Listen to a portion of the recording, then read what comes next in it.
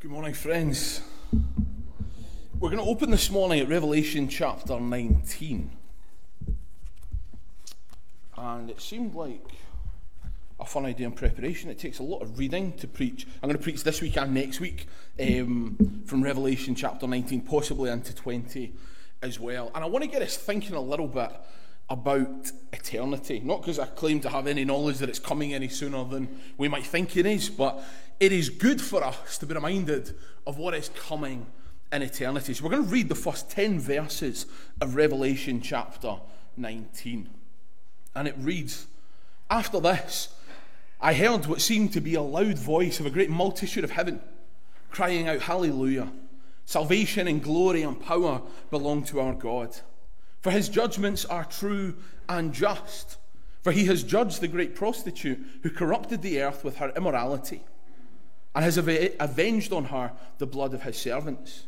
Once more they cried out, 'Hallelujah! The smoke from her goes up forever and ever.'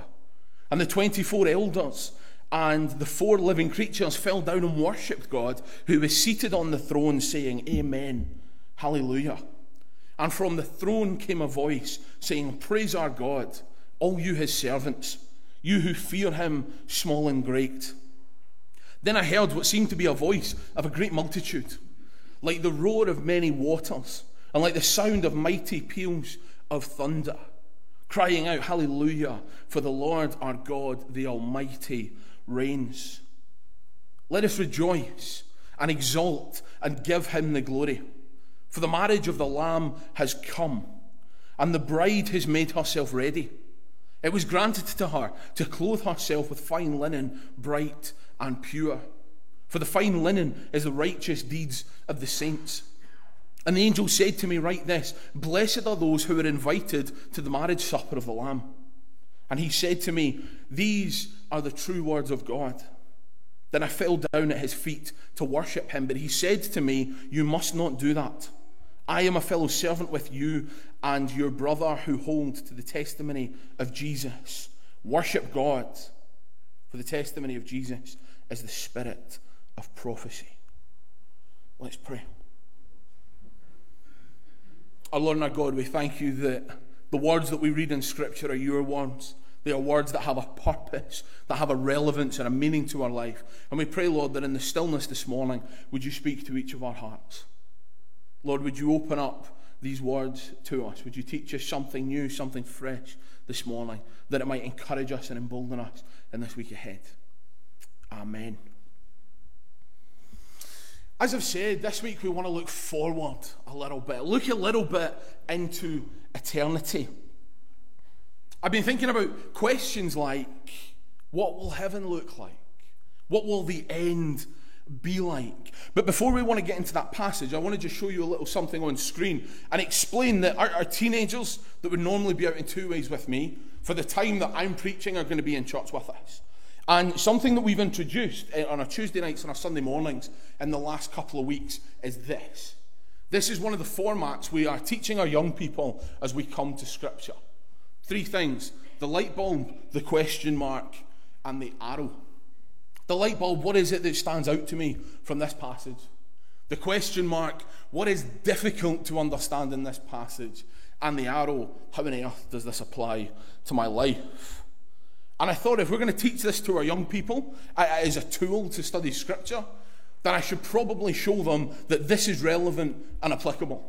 So in my sermons for the next maybe while, we'll see how it goes, I'm going to use these 3 things as I go through, as I pull this out. So at some point there'll be a slide with a light bulb, one with a question mark and one with an arrow, because I believe that if we're going to show this to our young people as a way to study Scripture, then we should show them that it is useful.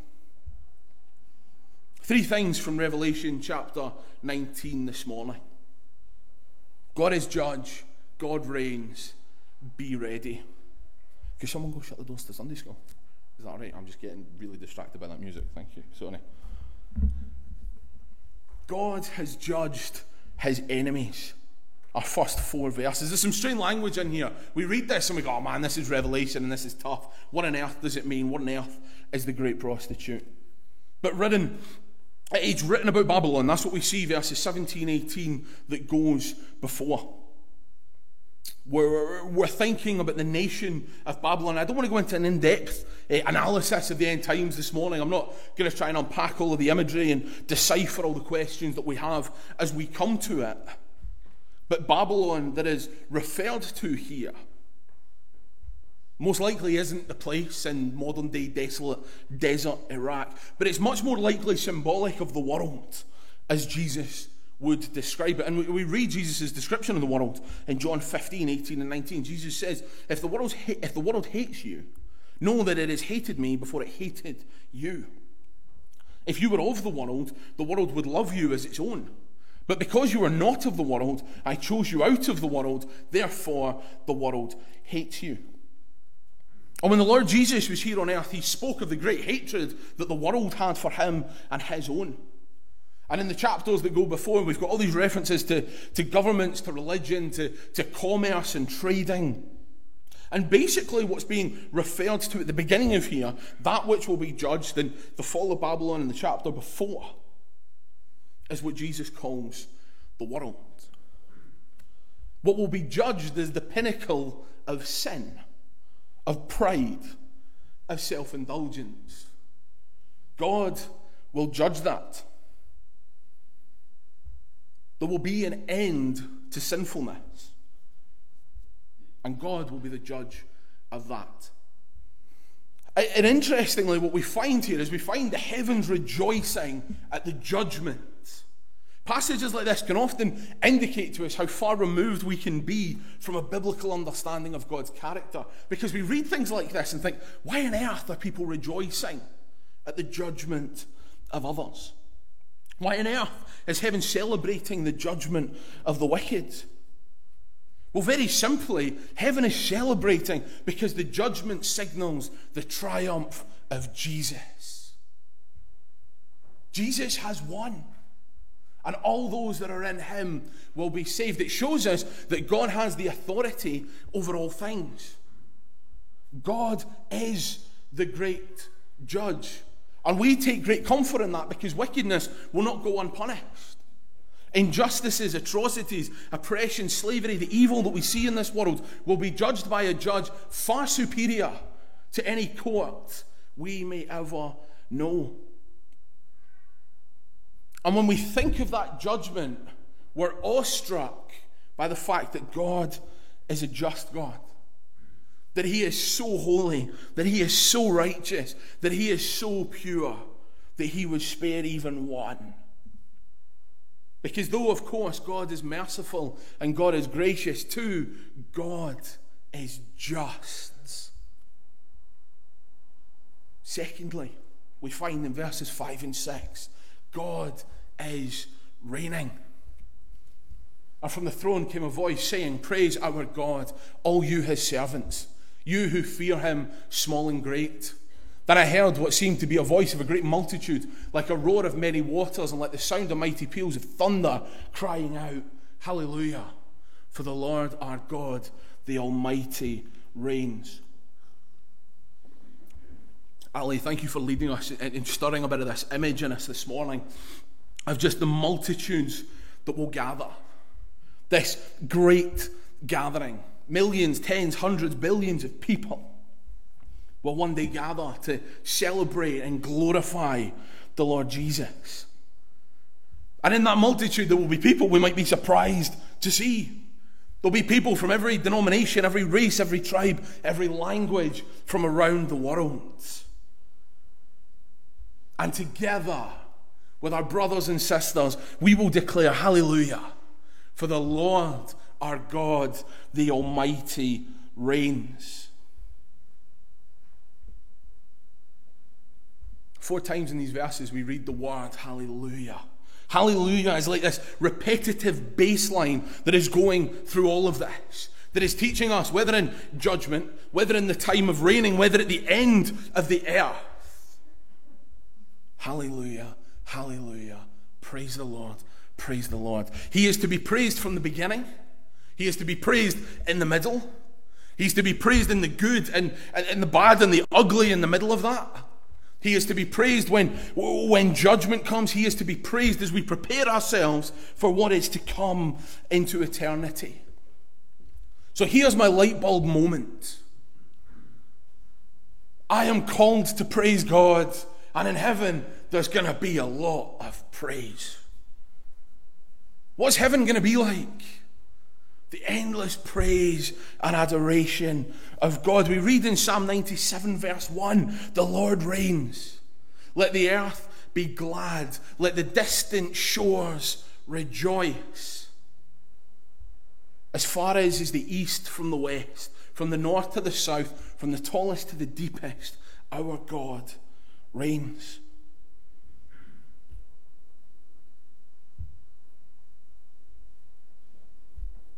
God has been reigning in the throne of heaven.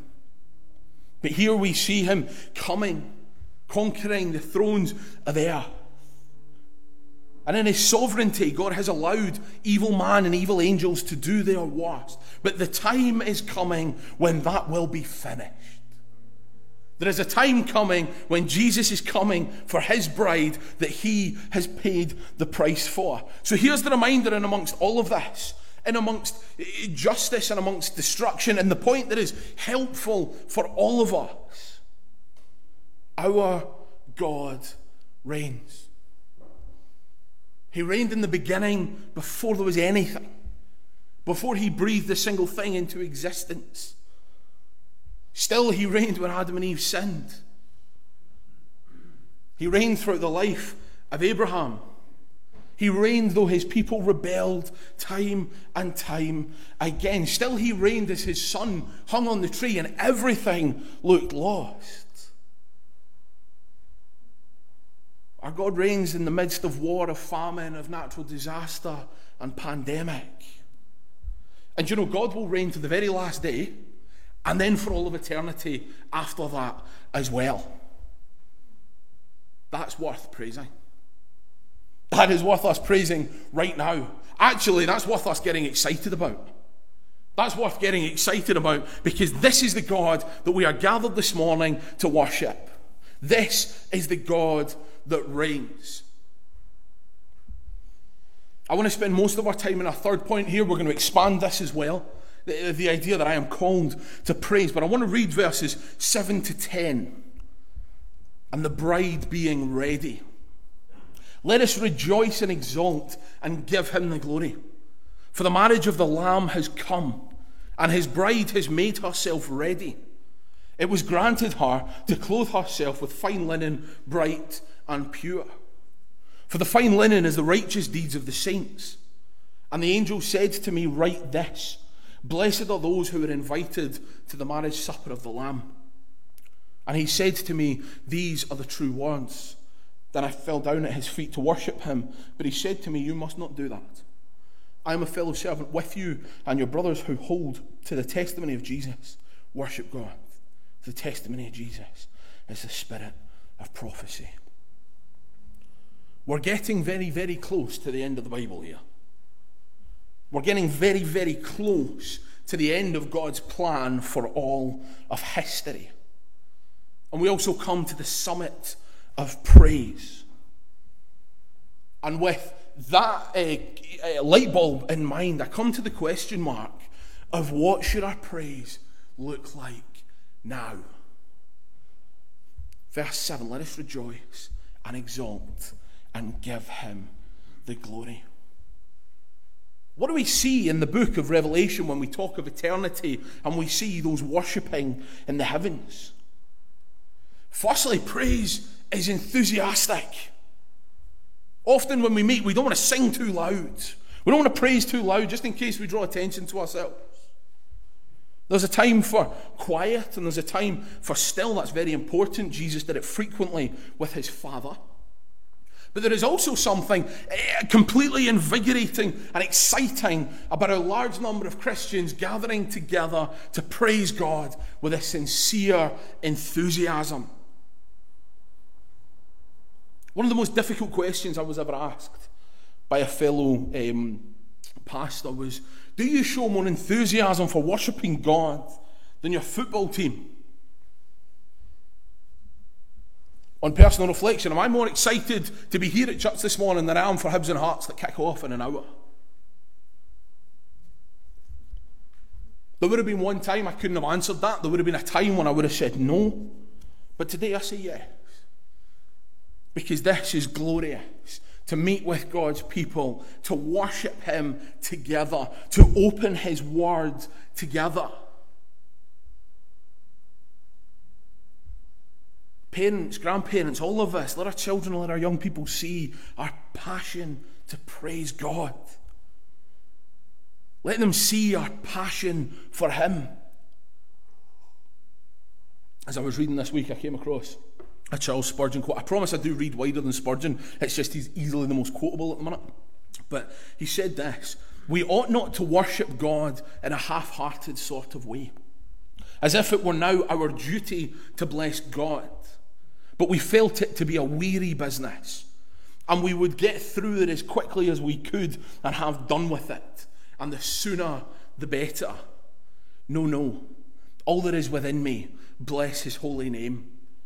Come, my heart, wake up and summon all the power which wait upon thee. Mechanical worship is easy, but worthless. Come, rouse yourself, my brother. Rouse thyself, O my soul. We are called in worship and praise to give all that we are. Rejoice, exalt, give him glory. These aren't half-hearted sort of words. These aren't words that can be done half-heartedly. And the third thing that marks our praise, it is to be done joyfully. All of our Christian duties, everything that we do is to be done joyfully, but especially our work of praising God. We cannot sing the great truths of Scripture and the great songs of the faith in a dour manner. Of course, there are times for lamenting and mourning, but they are still met, as we read in the Psalms, with this uninhibited praise of God. Why is it so important to gather as church? What have we missed so desperately as we sat in our homes? We missed a glimpse of heaven every time we opened our mouths and we sung together. Still the masks muffled. But it's a step. And the day we take them off and this place is full, this place erupts with praise. We see that glimpse of heaven. Rejoice, exalt, give him glory. Do I rejoice in the Lord and my Saviour? Do I exalt him? Do I exalt him in practical ways? Do I put him above everything else? Do I put him before my hobbies, my work, whatever it is? Do I put him first? And does whatever I do give him glory? And we come then to the marriage supper of the Lamb from verse 6. I love weddings. I've done 5 of them now, being married myself too.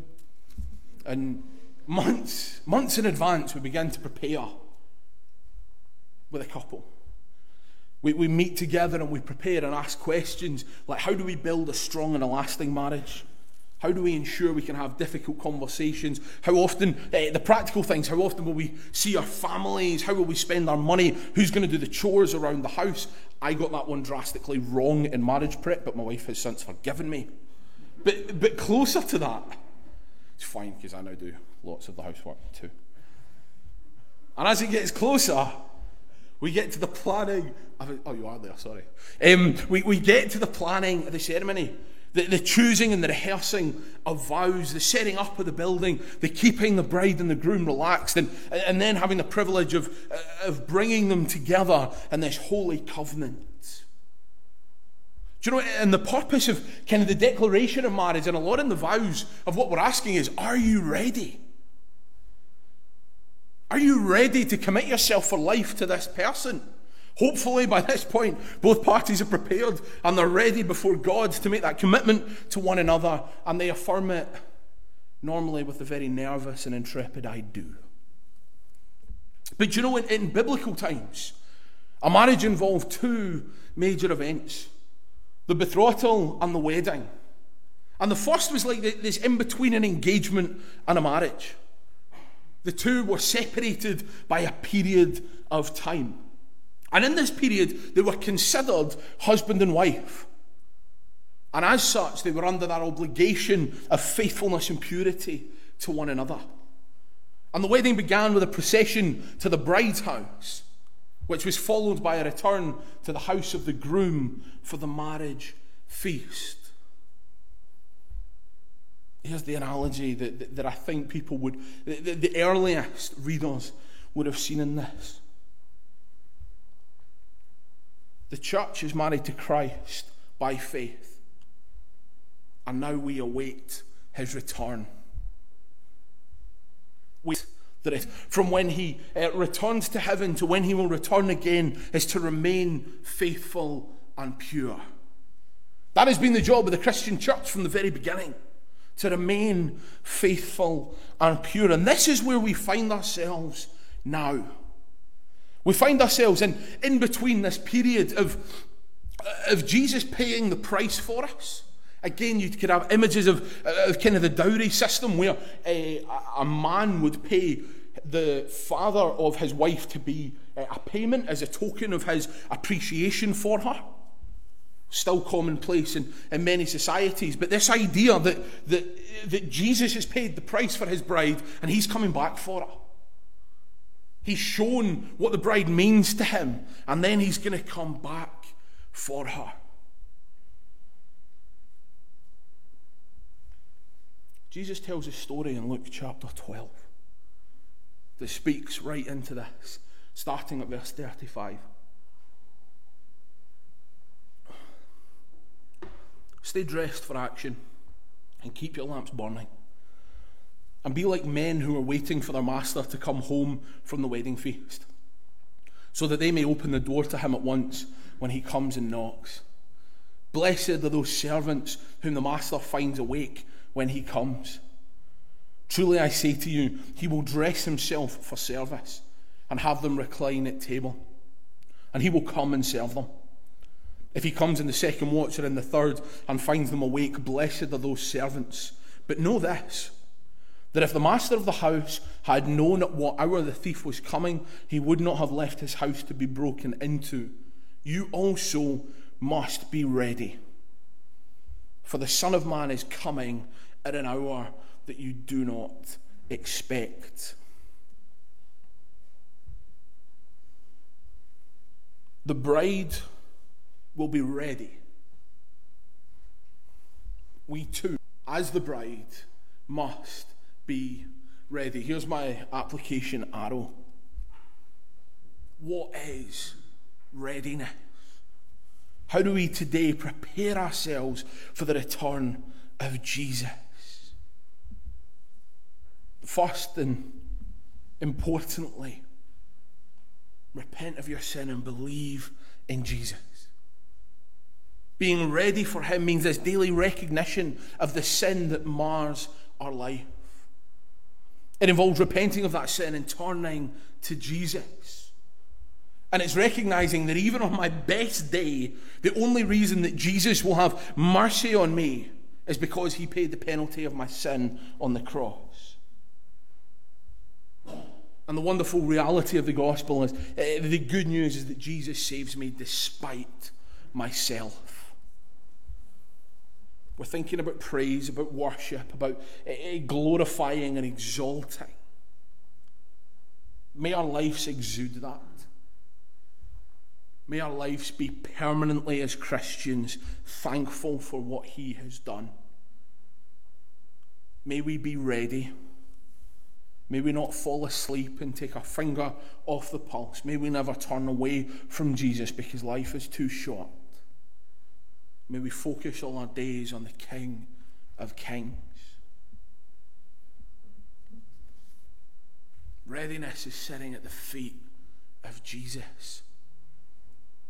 Do you remember the story of Martha and Mary and how Martha, and everything she was doing for Jesus?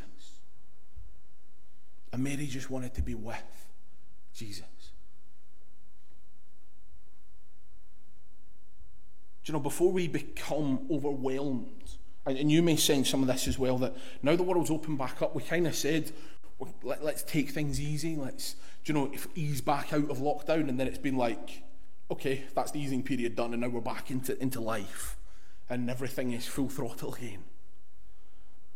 Before we become overcome by the busyness of life and the things that surround us, Jesus invites us to come and to sit at his feet. We do this in prayer. We do this by studying his word, by taking simple tools like this that says, what stands out for me here? What don't I understand? And what does this mean to me? This is why we take time on our own. This is why we may meet in small groups. This is why we come to church.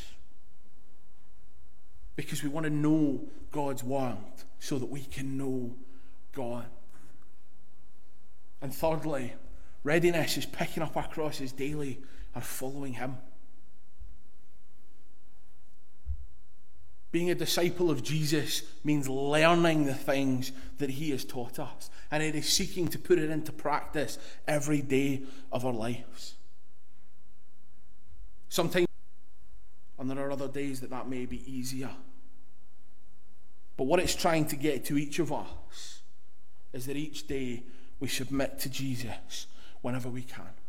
We submit to what God has for us in that day. We start our day in prayer and we commit it into his hands. And we come to these words in verse 10 when I want to finish this. John goes to worship this angelic being he's speaking to, and they come back and say, you must not do that.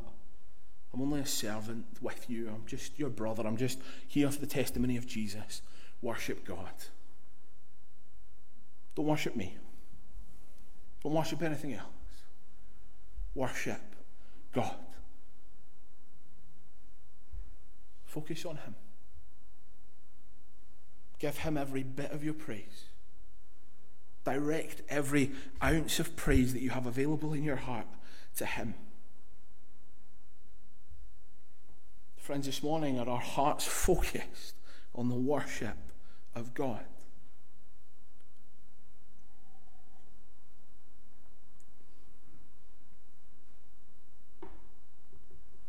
Is the praise of your heart given to the King?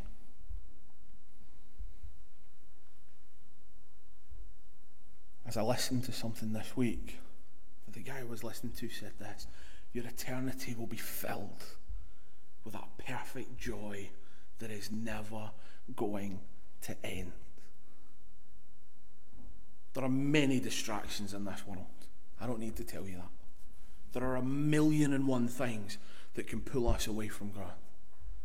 There are 1,000,001 things that can take our attention and distract us. There are many things that can stop us from worshipping God as we should. Let's use this as an opportunity this morning as family gathered, coming in here with various burdens, various things on our hearts. Let us take a time of silence. And I invite you to take this as an opportunity to bring your heart before God this morning, to make yourself right with him. If needs be, make things right with brothers and sisters if there are things that are holding you back from worshipping him. But church, let us be ready. Let us be found to be faithful and pure in his sight, with our eyes firmly fixed on him. Because God will judge, God does reign, and the church will be ready.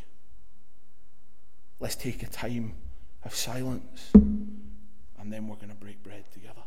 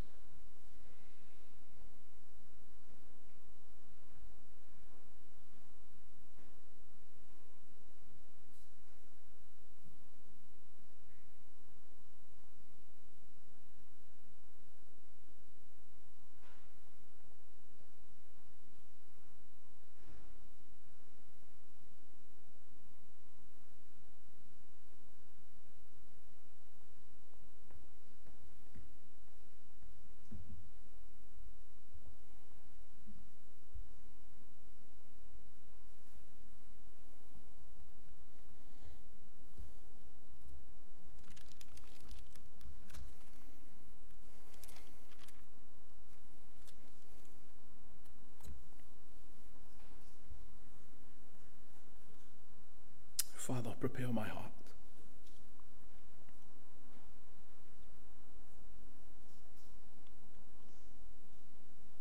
Would you help me to focus on you?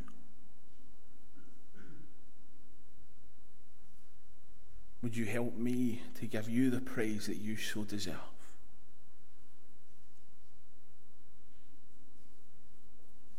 Would you help us, each of us, to be beacons of light for you? We thank you, Lord, that you gave us your Spirit, the Spirit that dwells amongst us and in us this day. That you did not come to earth and leave us to work it all out for ourselves, but you gave us a Spirit, your Spirit, and you're coming back for us.